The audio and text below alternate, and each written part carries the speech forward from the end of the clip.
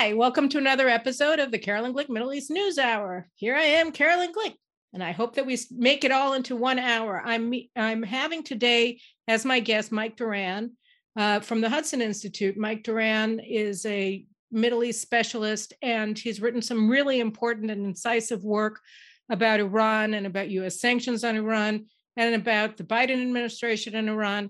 And what we discovered last week through a series of tweets that was posted on Twitter by a former U.S. State Department official at the Iran desk, Gabriel Noronha, I think his name is that people who are involved in the negotiations with Iran in Vienna, Americans, Europeans, are so aghast at the scope and depth of the concessions that the U.S. delegation led by Robert Malley has already made towards Iran, that they wanted to let him know so that he would publish what has already been agreed to, how the United States has already capitulated to the mullahs in the hopes of alerting Congress and maybe getting somebody to do something about it, because it's extremely dangerous to the United States and to Israel, obviously, and to global security. Among other things, the United States has agreed to, according to Noronha's report, is full end of sanctions on the office of Ayatollah Khamenei. This was an executive order that Donald Trump signed, and that essentially gets all Iran's terror masters, its most prolific killers, its WMD proliferators, the institutions of the Iranian regime that proliferate weapons of mass destruction and sponsor terrorism, out of sanctions. The Iranian Revolutionary Guard Corps that the Trump administration designated rightly as a foreign terrorist organization is supposed to get off the list. All told, the sanctions waivers or sanctions cancellations, abrogation of U.S. sanctions against Iran in this deal are going to add up to about $90 billion of automatic money to Iran in the immediate term, and then another $50 to $55 billion a year to Iran, depending on the price of oil and gas, of course, in revenues from their oil and gas sales, because, of course, there'll be no sanctions on their energy sector either. So these things are going to be going forward. So is the end of nuclear restrictions on Iran's nuclear program beginning in 2025 and then completely abrogated by 2030. All of this, all told, tells us two things. One is that the Biden administration is essentially greenlighting Iran's nuclear weapons program, whether it's by 2023 or 2025 or 2030, it really doesn't matter. The Biden administration is giving American legitimacy, not to mention UN Security Council legitimacy, to an Iranian nuclear arsenal, and they're enriching Iran in a manner that essentially guarantees war. So these are the details that we've already learned about the nuclear deal. And with that, I'm going to turn it over to you. First of all, you guys can see Mike Doran. See, I'm not lying. He's actually here. Hi, Mike. Hi. You just said it all. Said it all. No, but I want to talk to you because I thought it was important to put out the details, first of all, of the deal, and then discuss the whys and wheres and the implications of the deal. So I want to open it up for you, first of all, and ask you, why? Why would the Biden administration do this? I mean, they continuously say, even as late, we're taping this on Monday. Monday afternoon, Secretary of State Tony Blinken met with Israeli Foreign Minister Yair Lapid, and he said, we oppose the idea of an Iran armed with nuclear weapons. Why are they saying this and doing the other thing? And what are they trying to do? So now I'm opening it up to you. Thanks. It's a pleasure to be here. And I think that's the single most important question. And I think it's important not to look at this the way a lot of analysts do and think that they're naive, the Americans, or misguided, got bamboozled in the shuk by the clever negotiators, those Iranians. They invented chess and they're really good negotiators, and they just negotiated circles around these naive Americans who are, that's not what happened. It's not what happened. And you can see it's not what happened because there was no negotiation here. It was a fire sale. The Americans gave away everything from moment one. And look at what happened while they were giving it away. When I say gave it away, The minute they got into office, the Biden team. You made a mistake when you were talking. You said the Obama team. It is the Obama team. It is essentially. It's the same. It's the same personnel, and it's the same concept. The minute they got into office, they started giving shadow sanctions relief to the Iranians, in the sense that they allowed the Iranians to export to the Chinese. They turned a blind eye to it. So revenues started increasing significantly.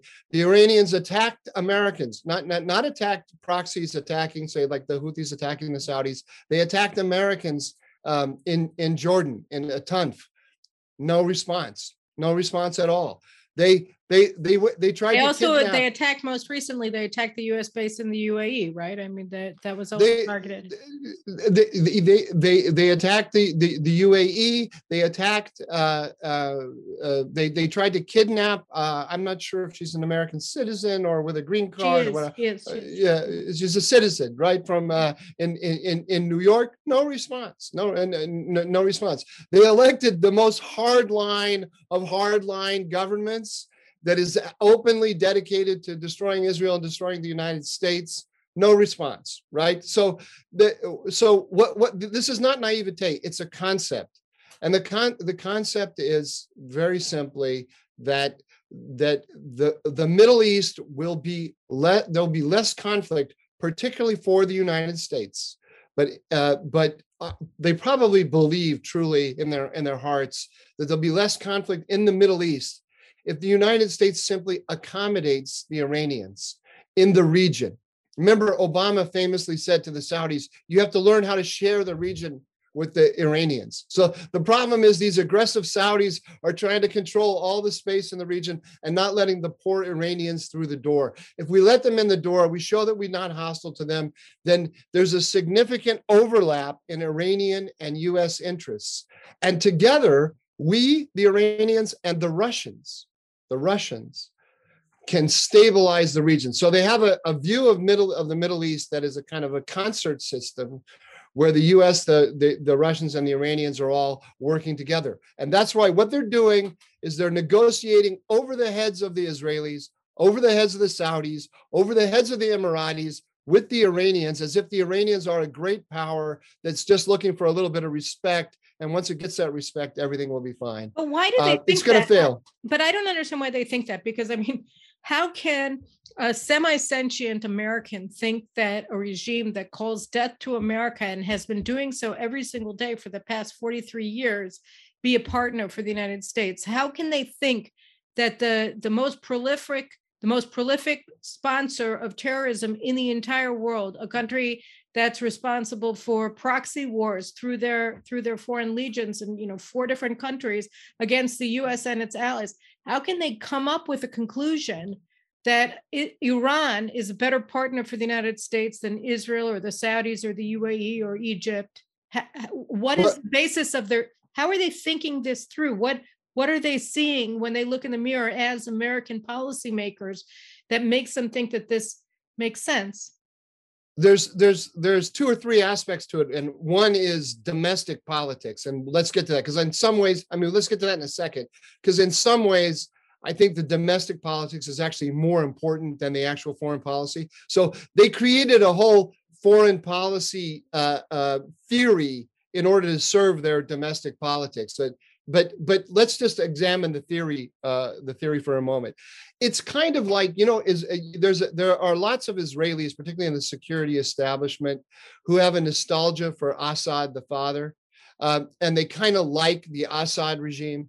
If you talk to them, they say, well, okay, the Assad regime, it has its ugly side, but our border in the north was never quieter than with the Assad. We cut a deal with them on the border. We were never going to have peace with them, but at least we had, we could come to an arrangement with them. The belief among what I would call the realignment crowd, those people who want, and it's not simply Democrats, by the way. That view that we can find a strategic accommodation with the Iranians is more dominant among it dominates or predominates among the Democrats, especially the progressives. but it exists on the Republican side as well. If you I go mean, back to the your former boss, Condoleezza Rice, was trying to reach a grand deal with the Iranians in negotiations with them in Iraq. That at the time that Iran was running an insurgency against U.S. forces in Iraq and killing them by the hundreds. Exactly. If you go back to 2016 when the JCPOA was completed, and you look at all of the statements of Republicans, there's a certain kind of Republicans. Another one would be Bob Gates, former Secretary of Defense, who said about the deal the following. They said, it's a terrible, horrible deal. It was really badly negotiated. I would never have negotiated such a bad deal, but, right? And then the only thing that matters in that sentence is what comes after the but. All of the throat clearing and caveats and all that. That's just to say, okay, I'm on the other political team, but and then you get it. So there's a significant amount of that, or not a not insignificant amount of that on the Republican side, but the it predominates on the progressive side, and they believe what they listen to are the Iranians are like the Syrians. They're very good at looking you in the eye and saying, Carolyn, you and I, we understand each other. We're men and women of the world. You've got your hardliners, I got my hardliners. Okay, I have to pay lip service to the nonsense that they believe, but we can cut a deal. And so the Iranians are very good at talking to Americans like that. And there's a certain part of the Americans, particularly the national security elite, that resents Israel, resents the influence that Israel has, its ability to go over the heads of the national security experts and go right to the people in the United States, and they also see themselves as very sophisticated, unlike, let's say, Zionist Americans, whether they're Jewish Zionists or evangelical Zionists. Those are not people who are working with their heads, they're working with their emotions. But me, I'm a national security professional. I am the steward of the national interest, and I can cut it. And I realize that, it's a big, bad, nasty world out there with lots of ugly characters, and you got to learn to live with them. And the Iranians are people that we can make a deal with, even though they're nasty sons of bitches. But I mean, I can see that there's also, like you said, there's a lot of that going on in Israel too, among our security brass. And I certainly saw it when I was in the negotiations with the Palestinians in the 1990s, that there's a sense that, we're the men who do the dirty business of our side, and we can get together and we can make a meeting of the mind as fighters or intelligence officers or something like that. And then the people are so excited at the concept that there are Palestinians on the other side who can talk their language, that they forget that these Palestinians who are talking their language are terrorists who learned their language, in this case Hebrew, when they were sitting in Israeli prisons on terror charges or convictions, so that they lost their heads with wink, wink, nod, nod. Yeah, we all get it. We all understand. We have our secret handshakes as intelligence officers or military commanders, when they weren't military commanders to begin with. They were terror commanders. And so you're right. I mean, I think that exists regardless of how somebody feels about Israel, whether they have, and whether they don't like Jewish people in particular, whatever it happens to be, or they don't like, all of the podunk preachers from South Carolina or Texas coming in and telling them what to do, or rabbis from New York. I mean, it's like they just think that they can be part of a fraternity. I mean, it's like a fraternity mindset, And you feel sophisticated. You're part of a very sophisticated world. You're cool and worldly. Yeah. You're not parochial. And it appeals also to the brain, because you think you're really clever. You're extremely clever. I was going to say something else when you were talking. It came to my mind. I lost it. It'll come back to me. So, but that's one thing. And then there's the domestic part. And like you were saying, I mean, today, domestic politics, I think Jake Sullivan made a statement not too long ago, the national security advisor, that essentially said that from the Biden administration's perspective, domestic and foreign policy are one and the same. Yeah, he said that back in the during the transition. I think it's true. Let me add, before we get to the domestic stuff, let me just add one more point on the foreign policy side.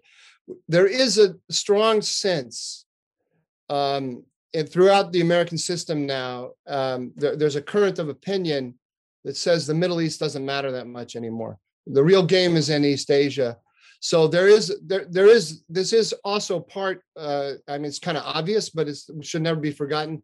This is part of a downsizing, right, of the American role in the Middle East. And so, but I mean, but that's been going on. America's been trying to downsize its role in the Middle East for a long time. And again, I mean, I don't want to get too much into the Trump administration, but Trump wanted to downsize America as well. So what did he do? He tried to shovel off as much responsibility for keeping the Middle East stable on U.S. allies, on Israel, on the UAE and Saudi. That's a smart way to do it. That's the smart way to do it. That's the you give more responsibility to the allies. You put them out front. The Israelis showed what they can do on the ground in Iran, sabotage of the nuclear program. You support that, and you support it with extended deterrence. So when the Iranians try to come back with their proxies, you kill Qasem Soleimani, and that's a great that arrangement, of what would you call it? You subcontract the assignment of tasks. It hadn't completely worked itself out, but if Trump had 4 more years, we would have gotten to a good place with it, I think. But the Democrats, the progressives, have an alternative idea, and that is that they say it openly. Both Jake Sullivan and Rob Malley have foreign affairs pieces before the administration came into power. It's essentially the same foreign affairs piece, written differently, which says explicitly in black and white that the extremist agendas of America's allies are driving it into conflict with Iran. So, in other words, Israel is the problem. They don't say Israel because they're smart. They're politically smart. They know that they're going to make themselves a target if they say Israel is catapulting us into conflict with Iran. But that's what they think. So that's why they want to make the deal with Iran over the heads of the Israelis. So does the Israel is the problem get us to the domestic politics, or is it still in the realm of foreign policy? Well, it's both. It's both. They have developed a foreign policy doctrine that Israel is the problem, or let's say the allies are the problems, and that the Saudis, are clearly part of the problem. And the administration came in and it beat up the Saudis, and that was, that was partly because they wanted to beat up the Saudis, but it was also the old Chinese saying of, you kill the chicken to scare to scare the monkeys, right? So they were beating up on MBS in order to scare the Israelis. Because Israel has such legitimacy in domestic American politics, you have to go at the Israelis. It's hard to go at the Israelis directly. You have to go at them at an angle. In order to pretend that you really care about Israel. You really care about Israel's security. And Carolyn, we really don't want Iran to get a nuclear weapon because we care about Israel. So that's always part of the rhetoric, but the actions tell you otherwise. And also in the case of MBS and going after him, and I saw today, in response to this weird Axios piece, it says that Biden may, have a coming to Damascus only in Riyadh moment and go to Riyadh and ask the Saudis to pump more oil. That's pure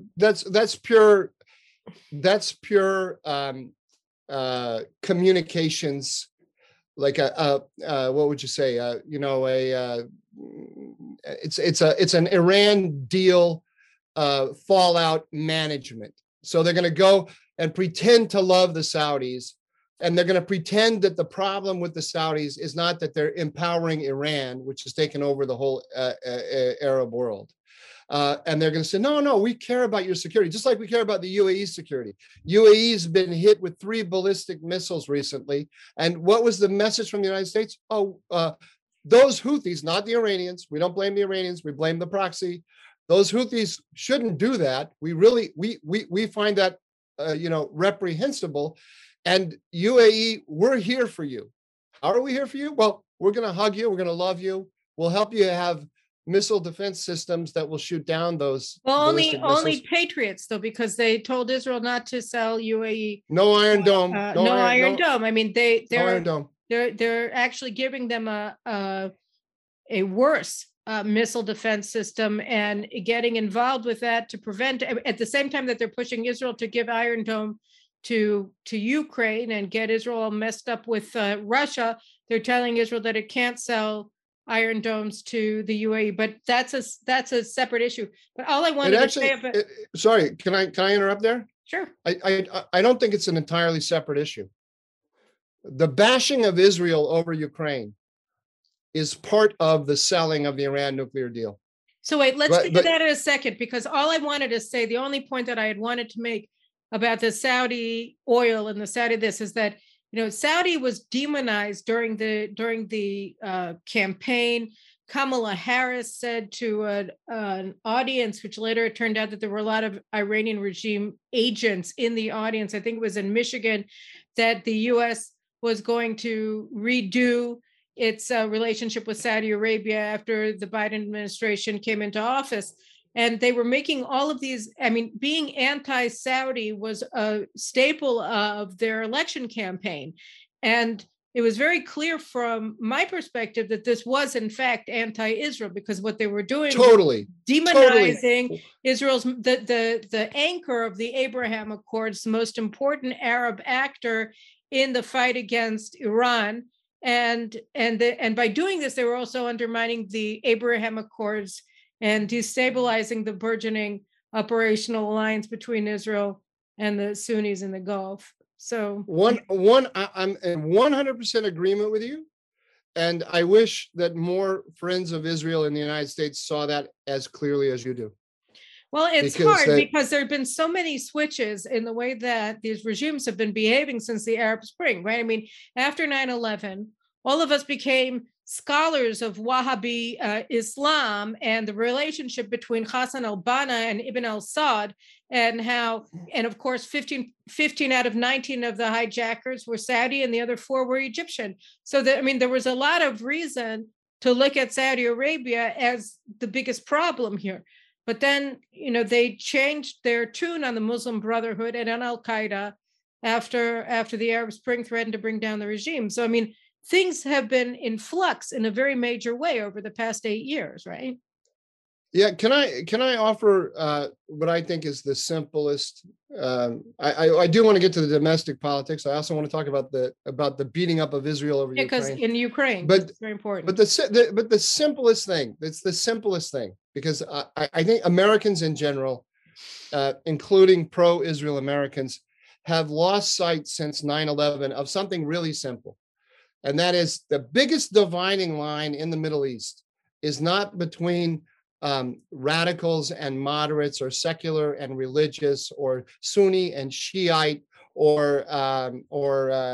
Persian and Arab. But any of the kind of binary oppositions that people offer, forget those. Right? There's 2 dividing lines. There's one dividing line.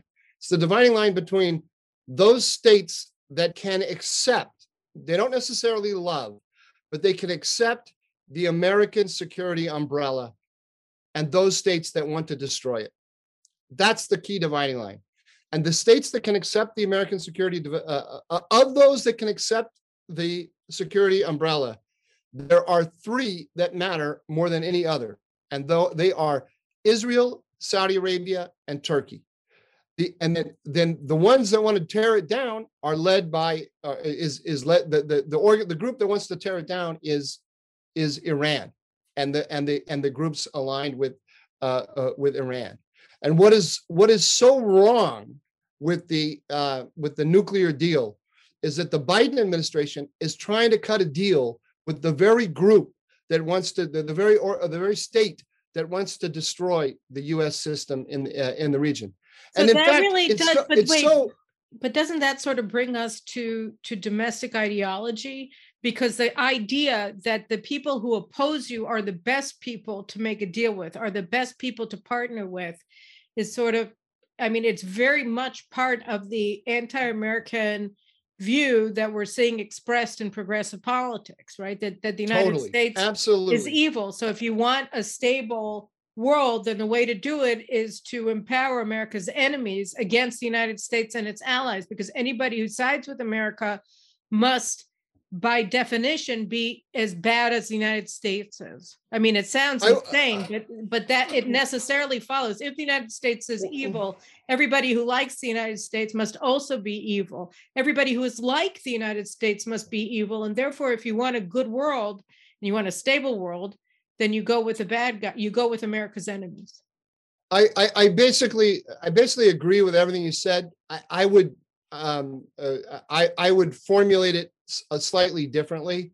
But no, okay, I do it, but we don't need to get into all the nuances of it. But if we just started from not from a foreign policy argument, but from domestic politics, progressives, and that's who we're talking about here. We're not talking about mainstream Democrats. So your guys like Blinken and guys like Sullivan, they live in two worlds at once. They know, when I talk to my mother's a Democrat. My mother's a Democrat. My mother hates evangelicals. My mother hates George W. Bush, whom I worked for. It was great. It was very painful for her. If I say to my mother, Mom, the Democratic Party believes that a person with a penis can be a woman, right?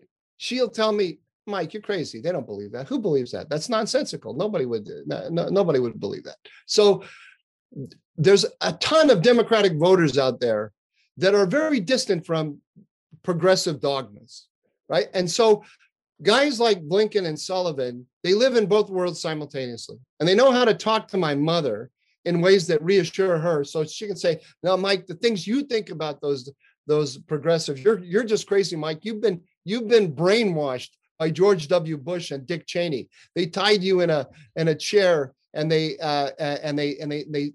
filled your head with all this nonsense." So these guys, their enemy, the progressives, their number one enemy are the evangelicals in the United States, security-minded Republicans, people like me, Zionists of all stripes.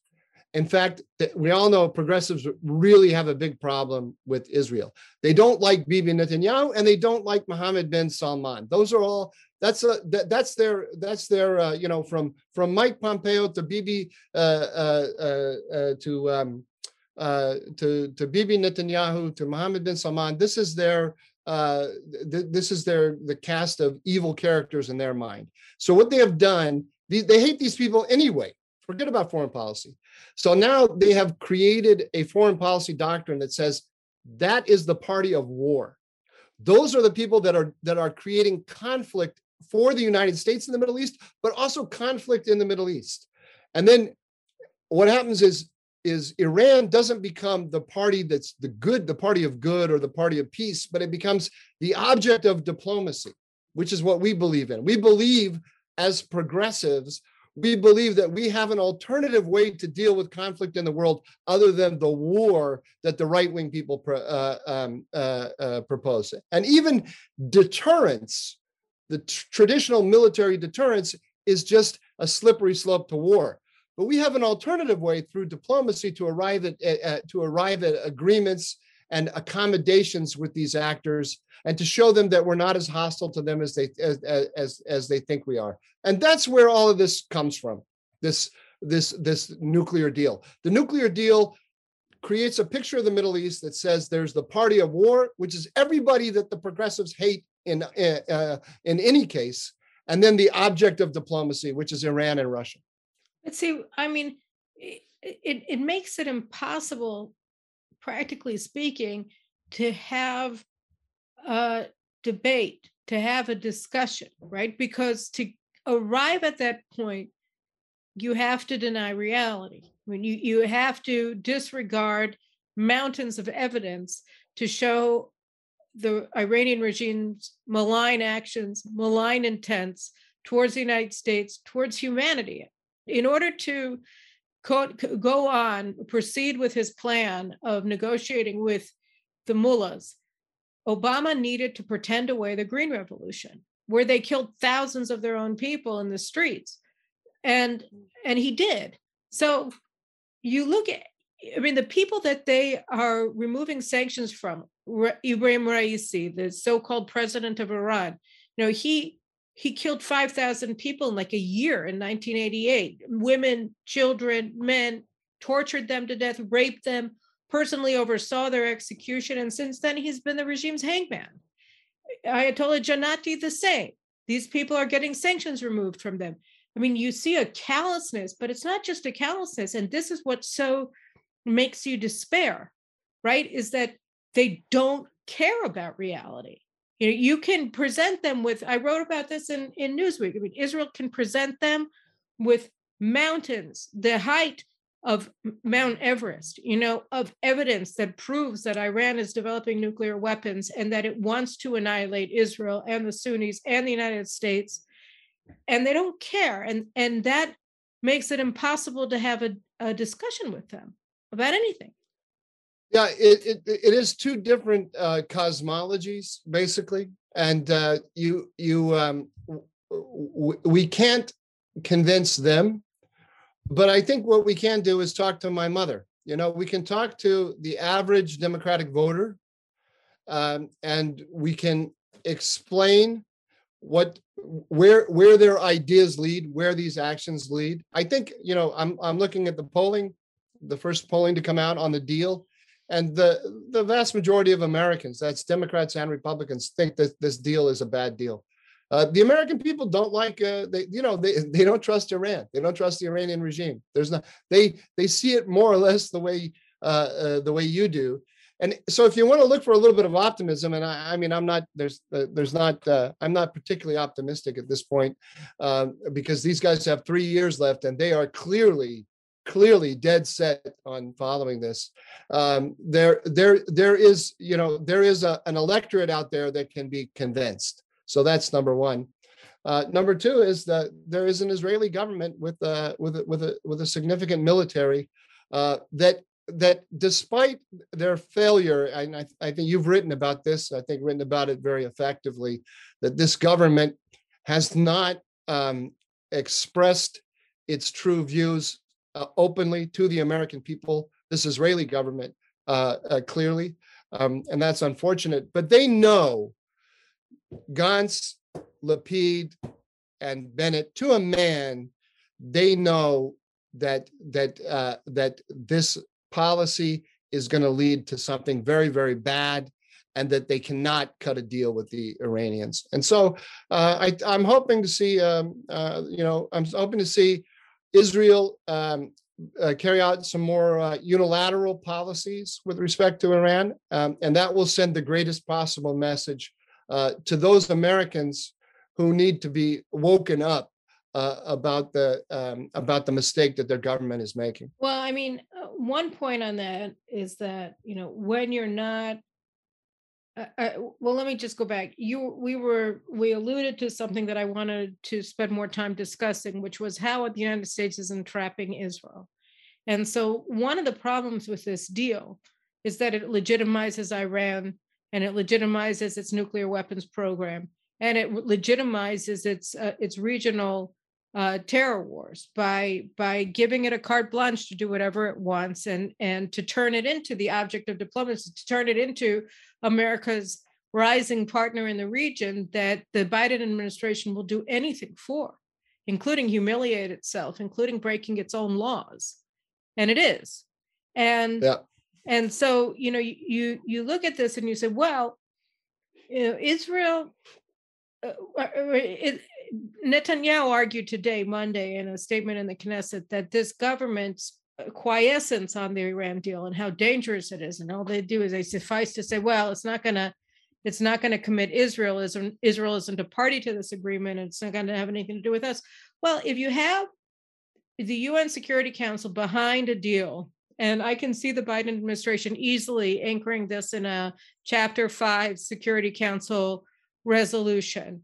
And Israel goes in and blows up Natanz or Isfahan or Fordow or Qom nuclear installations. It could find itself in really hot water with the Security Council, right? I mean, if you're absolutely, absolutely. So let's talk about that a little bit. Let's talk about how the deal itself, forgetting the political machinations and the manipulations of the Biden administration, which we'll get to afterwards, but how does the deal itself entrap Israel?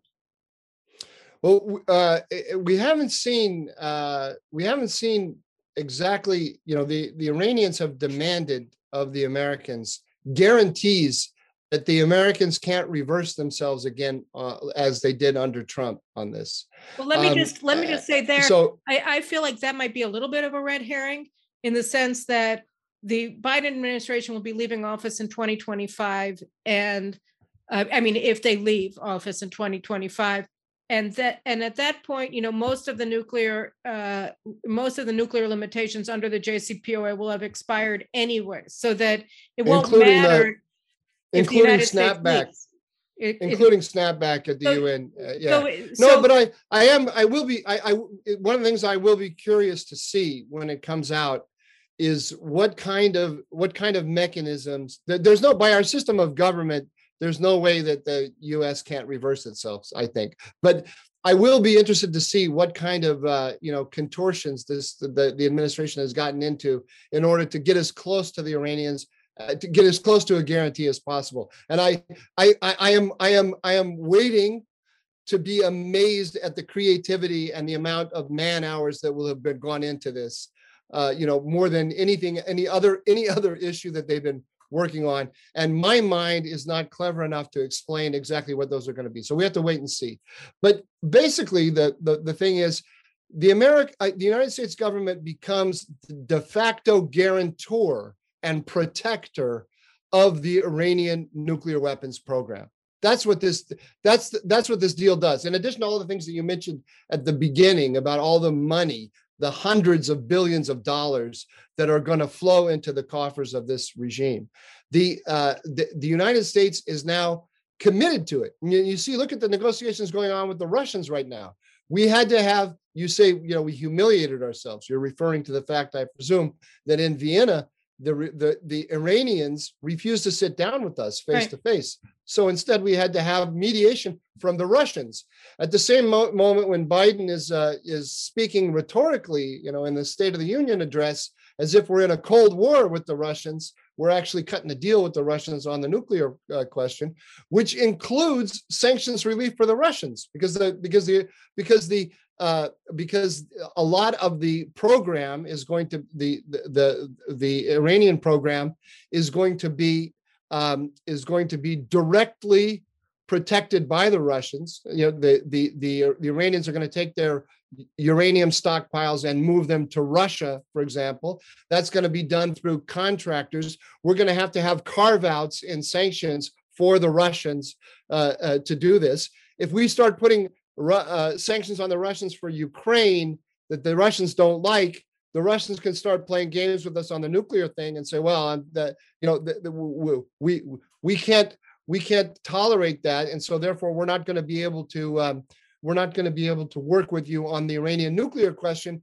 And they're going to be able, in other words, they're going to turn their position in the nuclear negotiations or the nuclear system, the nuclear regime, the Iranian nuclear regime. They're going to use that position in order to have a position of leverage over us. So we're not just empowering the Iranians, we're also empowering the Russians. That's one of the ways in which we're going to give a quasi guarantee to the Iranians that we can't get out of this deal, because there will be in a way you had that already in 2015, right? I mean that the French and the Germans and the British refused to acknowledge that Iran was in breach of the deal to force implementation of the snapback sanctions. So you're saying that here they're just, Russia was also able to be in that position, but I mean, you're saying that this also just keeps Russia in It's the more. picture. It's more it's more the same. It's more the same. Keeps Russia in the picture, but it just shows that we've gotten diminished with respect to Russia as well. If we want this deal. How about American position? I mean, I think that it could be used by Blinken and Biden et al. That they say to Israel, we can't help you.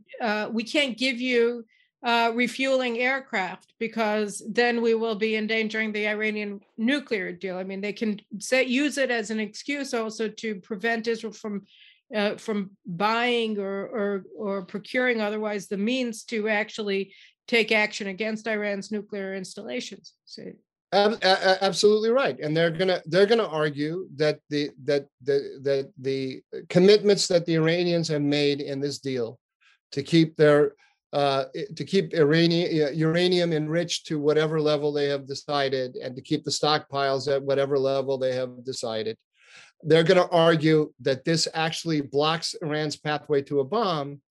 And they're going to argue that Israel's efforts to destroy the program are endangering that incredibly wonderful safeguard that the Biden administration negotiated with the help of the Russians.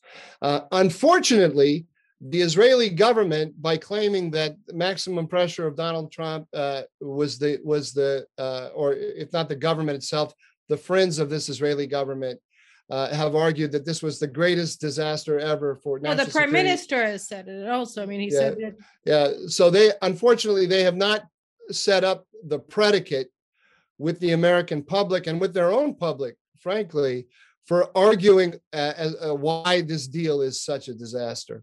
But that's the reality of the situation. So how else is let's go for a second to Ukraine, right? And it had this Bennett, who's ostensibly an Orthodox Jew, flew to Moscow on Shabbat to mediate the crisis, the war between Russia and Ukraine. And needless to say, it's huge headlines in Israel, and it was not that big news outside of Israel. And it's largely been forgotten. But I mean, I said initially, well, let's give him the benefit of the doubt. And the details of the deal had just, with Iran had just been leaked. And Lavrov said something. He said that, we're not going to agree to the deal if the sanctions you're placing on us are going to apply as well to our operations in Iran. And so it seemed to me that if Bennett decided that he wanted to go meet with Putin to see if there was a deal to be made that would, with Russia on Ukraine, that would end or mitigate Russian support for the deal, that would be a deal that any Israeli prime minister would be stupid not to try to make. But that's not at all what he did. I mean, he went there to try to mediate somebody else's war, and it was at best completely insignificant, and at worst deeply dangerous to Israel, because we put our nose someplace where it absolutely does not belong. But I mean, there is this sense that this weird American pressure on Israel that we should be providing Iron Dome batteries to the Ukrainian military, and that Israel needs to take in Ukrainian non-Jewish refugees when every country in Europe is accepting them. That there's a rat, that we smell it, and it's a strange game that the United States is playing. How do you explain it? Let's go back for a second. I never finished what I wanted to say about Saudi Arabia and this trip that the Biden is. You're going to link them together, right? Because I'm going to link them together. It's the same. Then I'm going to be quiet for a while and let you explain. It's the same. Okay, but you could be quiet, but you can't look at your phone. Stop. I'm looking at the timer. Is the thing. I don't want. I'm trying to keep us on pace. Sorry. You have to look like you're fascinated by my every word. Okay? I am fascinated by your every word. I don't want to go too far over the hour-long limit. They're going to go to the Saudis, and they're going to demand that they're going to show the Saudis, oh, we love you. We don't have a problem with you because of we don't have a problem after we screwed you like you wouldn't believe with this Iran deal. And oh, by the way, will you reduce the oil? Will you increase your oil production so you can reduce the price? They know the Saudis are going to say no. They've asked the Saudis this 17 times. it's not in the Saudi interest to do this. Now the Americans are going to bring Iranian oil on the market and then go to the Saudis and say, bring down the price even further after we brought Iranian oil. The Saudis are going to say no. It's a communication strategy because they want to go back to their own public, back to all those progressives who hate Saudis and who hate fossil fuels. And they want to say to the American electorate, they want to say to the progressives, look, the Saudis are to blame. And they want to say to the American electorate in general, those high prices you're paying for oil are not the result of our stupid green energy policies. It's because of the Arabs. The Arabs are doing this to us. So they're just setting up the Saudis, to blame them while pretending to hug them. They're doing the same thing to the Israelis. There's this, on the one hand, like I said, there's this quasi Cold War policy supposedly toward the Russians in Ukraine, but it doesn't extend beyond the borders of Ukraine. In the Middle East, we're cutting a deal with the Russians and the Iranians. I mean, the spokesman for the State Department, in the same sentence, called Russia a pariah state and said, but we're still negotiating with it on the Iranian nuclear deal. So clearly, in the Middle East, it's not a pariah. Now, what does that mean? It means that the United States has put the Russians on Israel's border. It was Obama who did that in 2015, 2016. And he put the Russians there. And when they started pulverizing cities, he famously said, the Russians are in a quagmire. They don't represent any problem for the United States. So from the Israeli point of view, the U.S. absented itself entirely from the Syria question and gave the Israelis no choice but to negotiate with the Russians in order to get the minimum that they need in order to combat the Iranians in Syria. That hasn't changed, and this new policy of invigorating the Iranians and working with the Russians to do it only makes that problem in Syria that much bigger.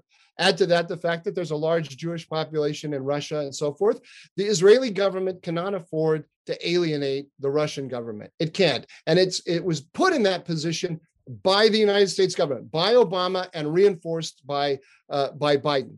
At the same time, this government, especially, which is hanging on by this Israeli government hanging on by the narrowest of narrow margins, it can't afford to get in a massive fight with the Americans because they can topple it. If they're toppled, then Bibi Netanyahu comes back, and Bennett's career is over. But that's their biggest argument towards the United States, saying you can't hang us out to dry, because if you hang us out to dry, we're going to fall, and Bibi is going to come back. So that this is a double-edged sword. It's a double-edged sword for sure. But no matter how you argue it, they want to get along with Washington. They don't want to get in a head-to-head fight with it. But so Washington has targeted it and saying, Israel, on Ukraine, you're a bad ally. And they're eager to say that. They enjoy saying that, because they need to sell to the American. They know that they have this sale to the American people of this horrible, dopey Iran deal that's coming. But what kind of a stupid thing to say is that? Israel doesn't border Ukraine. Why on earth? What does that even mean? That Israel's a bad ally because we didn't sponsor a Security Council resolution against Russia? Who cares? Not even a member of the Security Council. Nobody cares. Why should anybody care? Why would this be convincing? I can see how they're setting up Saudi, right? I can definitely see that although I don't think that all Americans are that brain dead.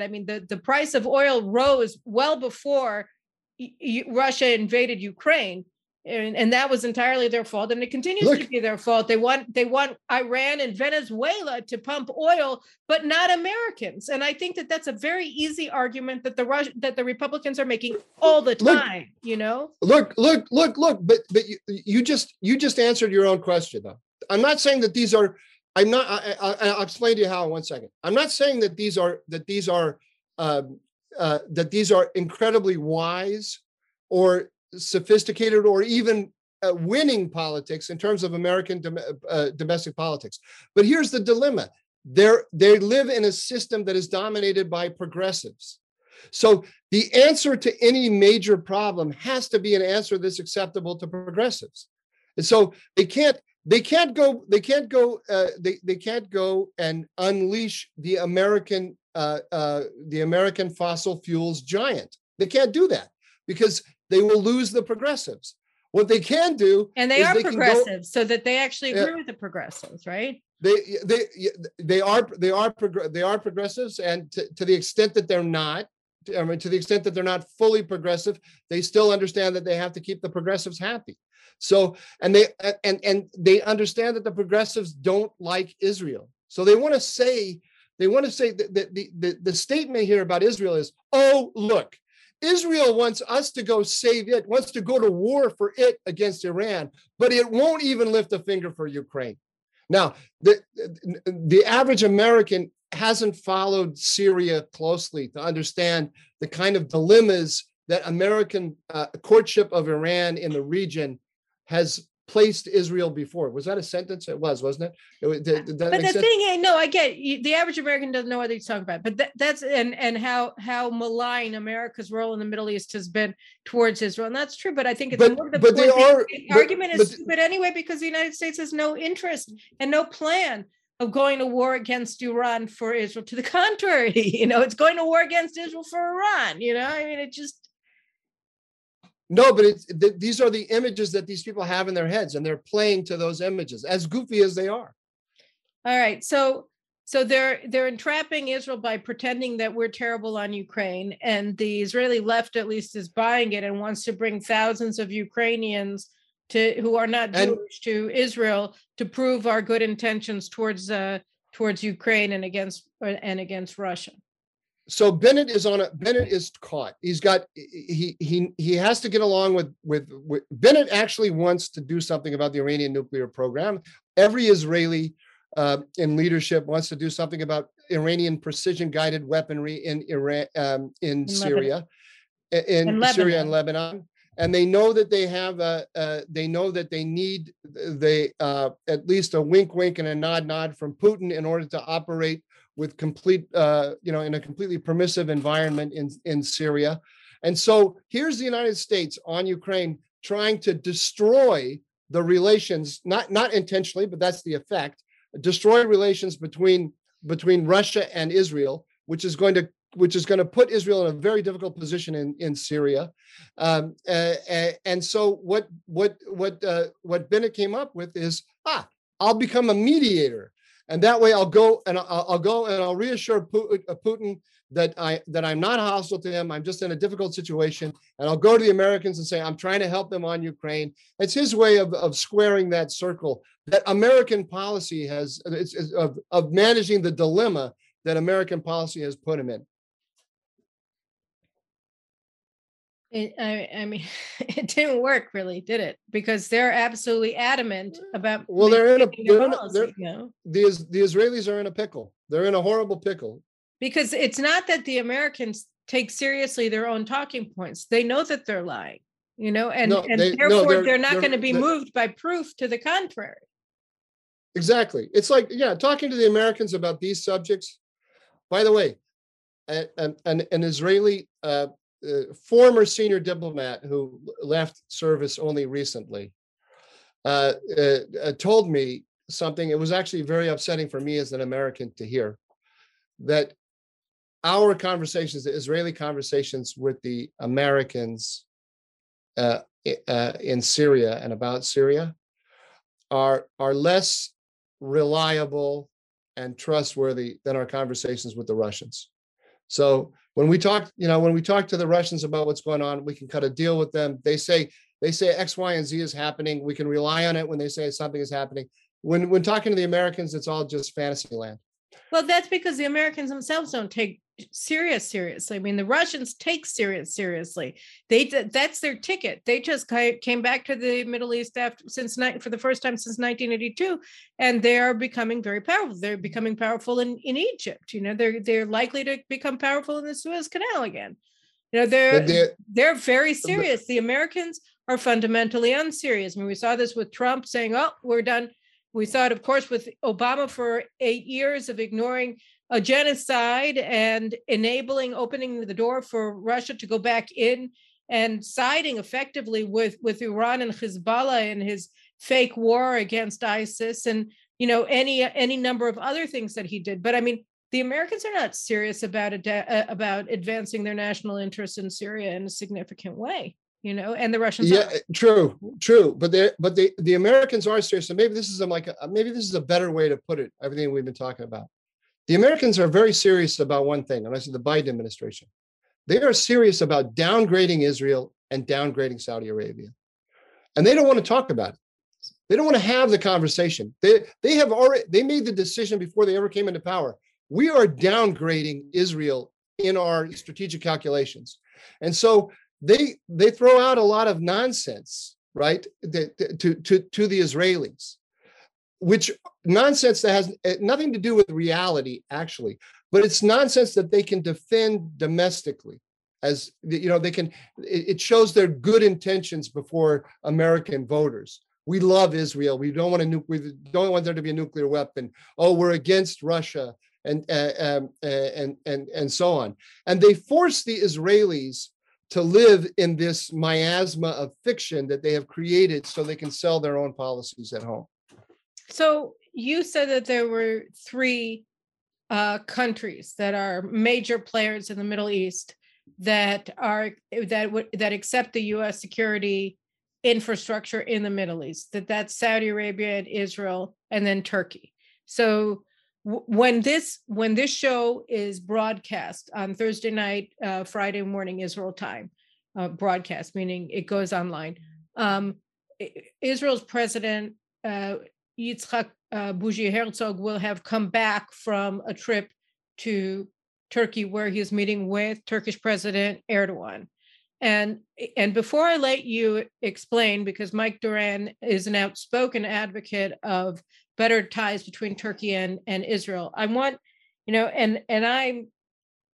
I don't know what to think of it, because one of the things that you said when you said, let's do the division differently, not Sunnis versus Shiites or this versus that, and all of the bifurcations, all the dichotomies that we've always heard, Middle East experts tell us about.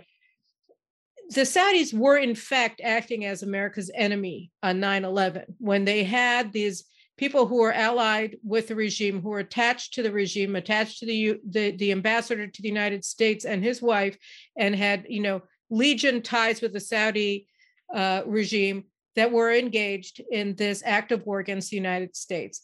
You have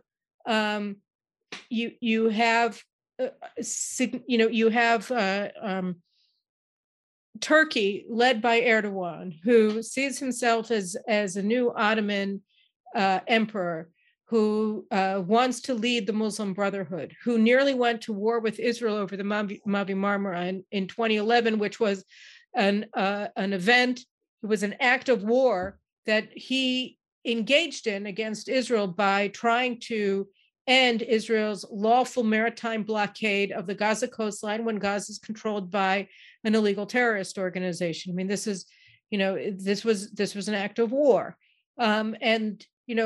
so you look at him, you look at the Saudis before the Arab Spring, and you see that even though they accept the American strategic architecture or leadership of the Middle East, or whatever you want to call it, strategic umbrella of the Middle East, they are acting in manners that are extremely hostile to the United States or to Israel.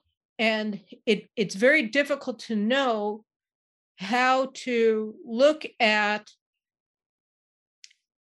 outreach by Erdogan towards Bougie Herzog. And let's not forget that this all sort of was born after Turkish authorities took two Israeli tourists, guileless Israeli tourists, hostage, and claiming that they had been spying, which was utterly absurd.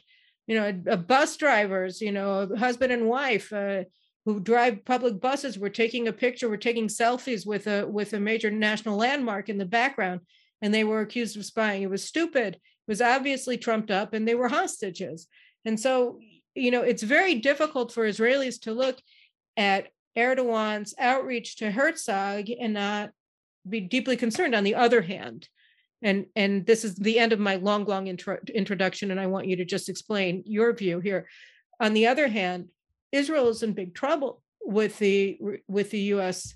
Administration, and I'm wondering, what sort of thing could we do with Turkey against Iran to waylay the Biden administration? Would they be interested? Why would they be interested? And how are we supposed to look at this? Because Turkey is interested in doing something with Israel. And I don't understand what it is, and I don't understand what its potential is. Maybe you can give us some idea in light of the ideological hostility that Erdogan has demonstrated for 20 years towards Israel. You know what I'm thinking? I'm looking at the clock and I'm listening to this. This is a topic that is really near and dear to my heart.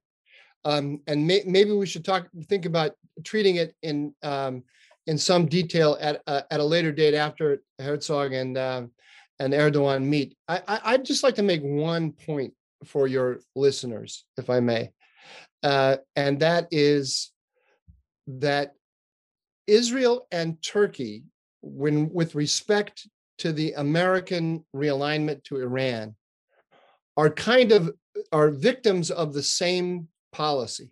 Now, they haven't reacted to it in the same way at all, but they're in a very analogous situation. And part of what I would want is the Israelis and the Turks to understand that they're in an analogous situation, because I don't think either side does, because they have begun, both of them see the relationship through the prism of their own bilateral relations, and not through the prism of their relations with or let's say the Israelis especially see it through the prism of their bilateral relations.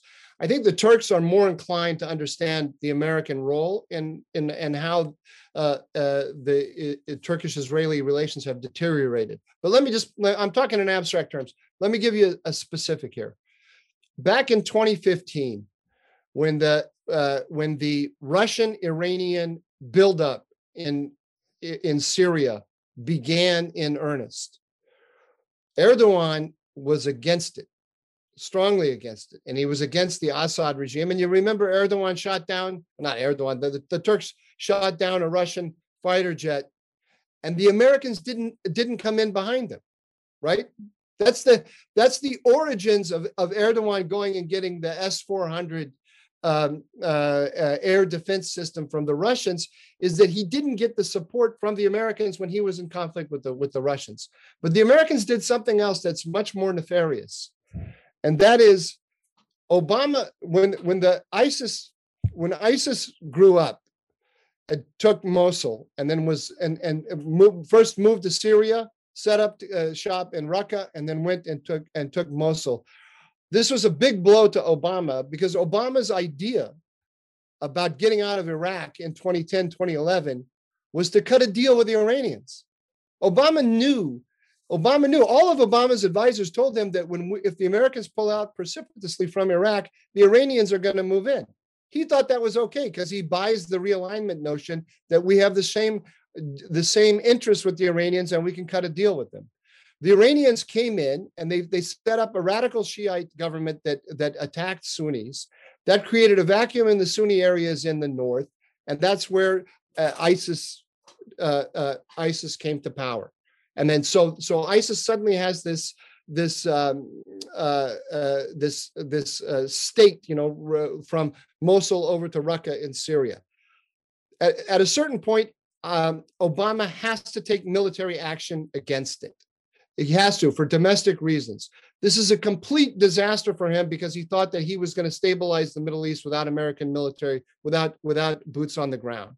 So Obama turns to his advisors and says, how do I kill ISIS without getting into any kind of conflict with Assad? Why can't why do I not want to get into a fight with Assad? Because I want the Iran nuclear deal. That's my number one. That's the key that's going to stabilize everything, is this new relationship with Iran. Assad is Iran's ally. Iran and Russia are helping destroy all of the opposition. Turkey's on the other side. I can't work with Turkey against ISIS because Turkey is against Assad. I don't want to alienate Assad. Who can I work with? The PKK is what his team said. Brett McGurk. Brett, pallets of cash to the Iranians, McGurk. who's now running Biden's foreign policy, he brokered the relationship between the United States and the PKK. And so the United States built up a PKK state, which it calls the YPG, which it calls the Syrian Democratic Forces, right? Never fooling the Turks. This is the equivalent of the United States going into Jordan and building up a Hamas statelet inside Jordan. And when the Israelis turn to Washington and say, this has really, really adverse implications for our national security, the United States says, sit down and shut up. Because that's what they told the Turks. They said, "You're not you are an illegitimate partner for the United States against ISIS.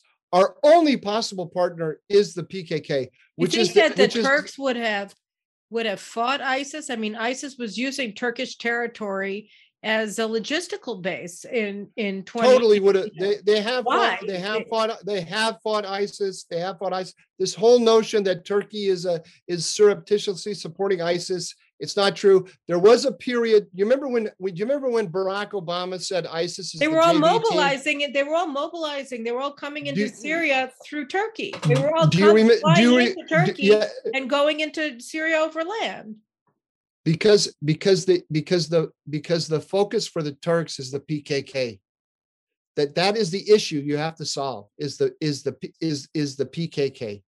So they were as long as there's this PKK problem there and the United States was not helping it, Turkey turned a blind eye. Now that, by the way, that permissive period of turning a blind eye lasted for a relatively short period of time.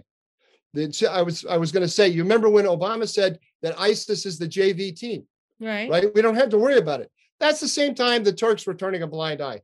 The ISIS has carried out, I don't know how many terrorist attacks inside Turkey, killed Turks.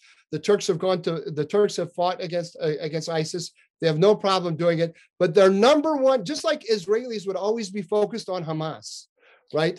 The Turks are always focused on the PKK, and the United States is building up the PKK to this day. Is building up a PKK state.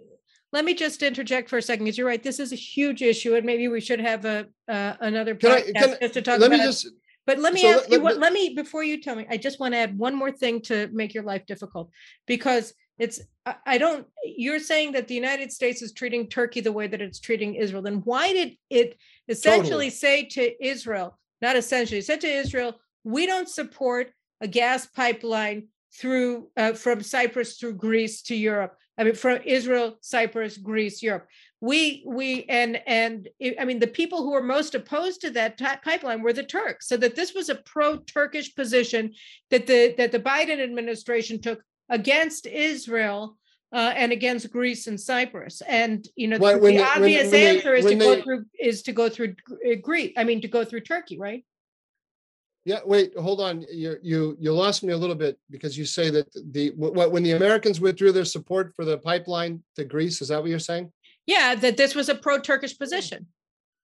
Well, they sold it. They sold it as a green initiative, because but this is a pro-Turkish. I mean, the gas will flow. It's objectively pro-Turkish. Whether the Biden team actually had a rapprochement with Turkey in their mind, I doubt it. I hope they did. It's the best thing that they've done. It's the only time I saw a green energy decision that I thought was fantastic, because that pipeline from Cyprus to Greece to Europe was never going to happen. Never, ever going to happen. There's no companies, commercially non-viable. There was no company that was ever going to do it. The Israelis were trapped in it because they had made it part of their public diplomacy against the Turks and in favor of the Greeks. And so if the Israelis had pulled out of it on their own, it would have upset the Greeks and the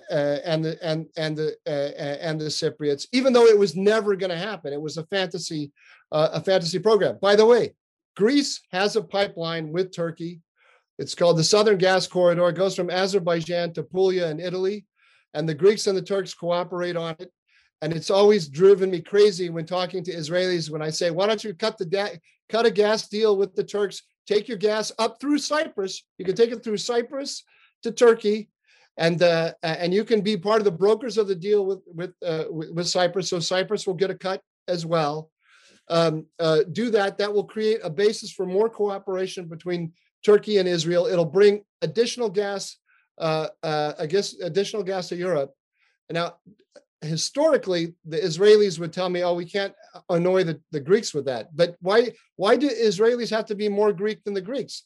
The Greeks can cut a gas deal with the Turks, but the Israelis can't because the Israelis like Greece. Doesn't make any sense. And as I said, it wasn't going to happen anyway. The Israeli gas to Turkey is completely viable. It's strategic. It creates a common a set of common interests between Turkey and Israel. If Israel has doubts about Turkey, it can cut the deal with the Azerbaijanis. That's an Azerbaijani initiative. The pipeline, the Southern Gas Corridor. We have to cut it off. But I want you to answer one more question. If there's a rapprochement this week, and we'll see. I mean, we're not going to find out this week. It'll take time. I don't think that we have a government that is competent to do anything about it in a strategic way, because I don't think that they understand what strategy is. I think they think that a strategist is a political consultant. What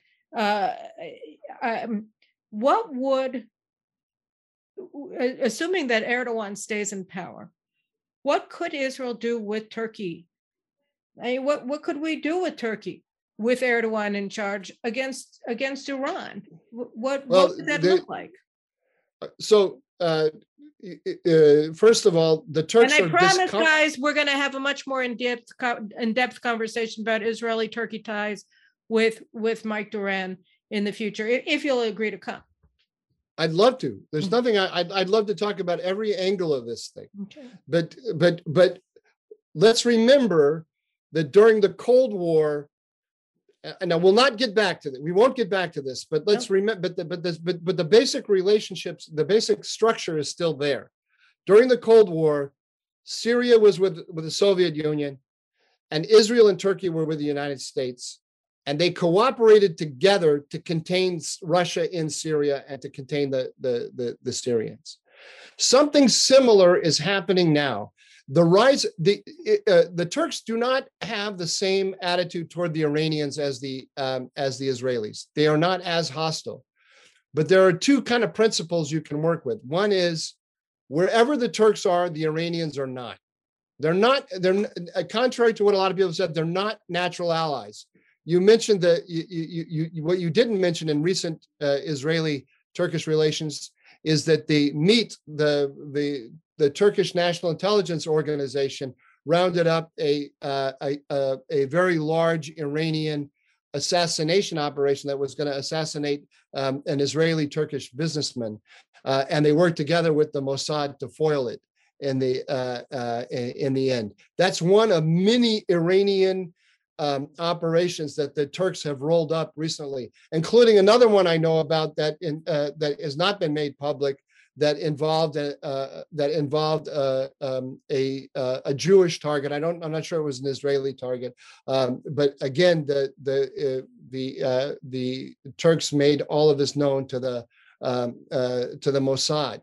So the Turks are seeing, as Iran gets stronger, thanks to the American policy, they're seeing a bigger role, larger, much more extensive cooperation between Iran and the PKK.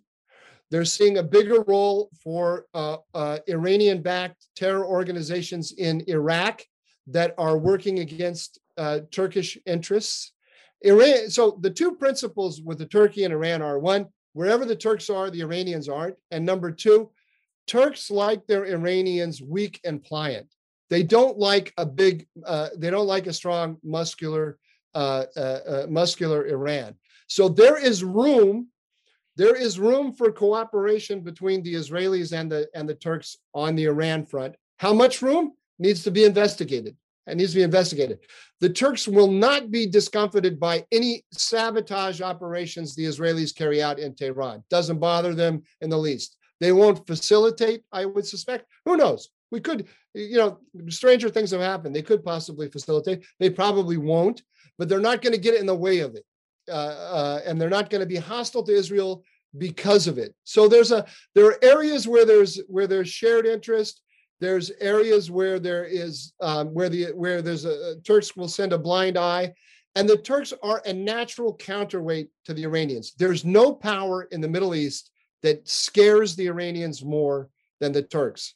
And I'll leave you with this. The reason for that is why? Do you know why the reason for that is? Let me play professor and ask you, why are the Iranians so scared of the Turks? Well, Mr. Professor, why would you say that the Iranians are I'm so glad. I'm so glad you asked. I'm so glad you asked. Well, Carolyn, that's a great question, because 1/3 of the Iranian population is ethnically Azerbaijani. And so what do we have right on the northern border of Iran? We have Azerbaijan, which is an ally simultaneously of Turkey and of Israel. And when the rise of Azerbaijan has created a lot of excitement among ethnic Azerbaijanis inside Iran, and it scares the Iranians to death. President Erdogan went at the end of a month after the victory of the Azerbaijanis over the Armenians in the Second Karabakh War. He went to Baku and he read a poem from the podium lamenting the division of the Azerbaijanis by the Aras River, which is it's just a folk lament, right? And it created a major scandal, a major uproar in Iran, because they fear that the Turks are going to try to crack up Iran through that Azerbaijani population. Now, the Turks have no intention of doing that at all. But as the playful poem by Erdogan showed, he knows very well that he has that card if he wants to play it. And so they are just a natural counterbalance to the Iranians that works to the advantage of Israel. And Israel's relationship with Azerbaijan is going to become more valuable as the United States builds up Iran. All right. Well, I think we're definitely going to have to leave it at that, and we're definitely going to have to revisit this subject after Herzog's visit and after we see where things are going. As we say in Hebrew, Ashrei Ha'ma'amin, we should all, God bless the believers, but we'll just have to see. Erdogan has a track record, and it cannot be overlooked. Let me ask you something. Is Bibi Netanyahu a settler? I mean, it depends on how you define it. For people who don't think that Israel has a right to exist, the answer is clearly yes. How about for the settlers?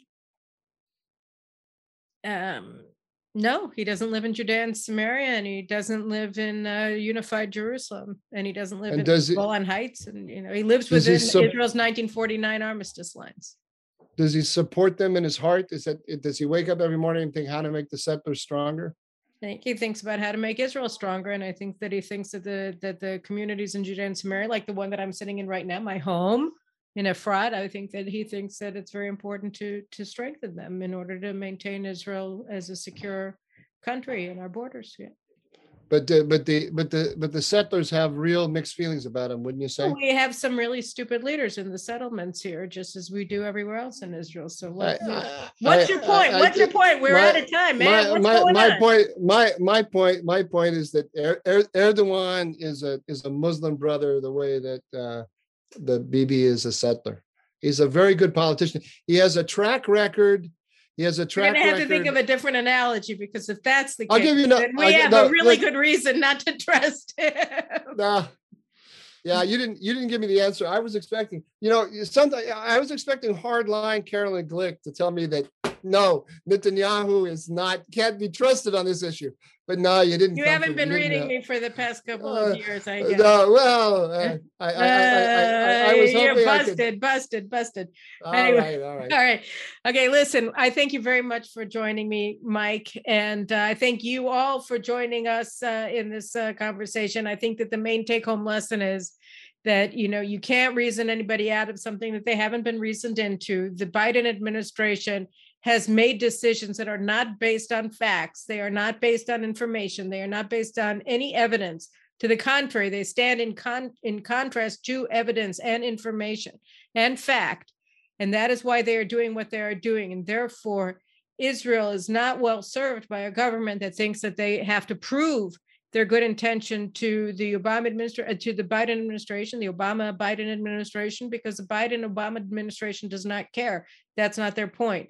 And, Israel has to look around and see how we manage in this environment based on an understanding that the Biden administration doesn't care about reality. So they care about ideology. And so on that happy note, we will see you again next week. Thank you very much. Remember, subscribe and share and all those good things. And we will see I'll give you, can I end on a happier note? Yes, please. Because I just want everybody to subscribe so we can jack up the rating on this show.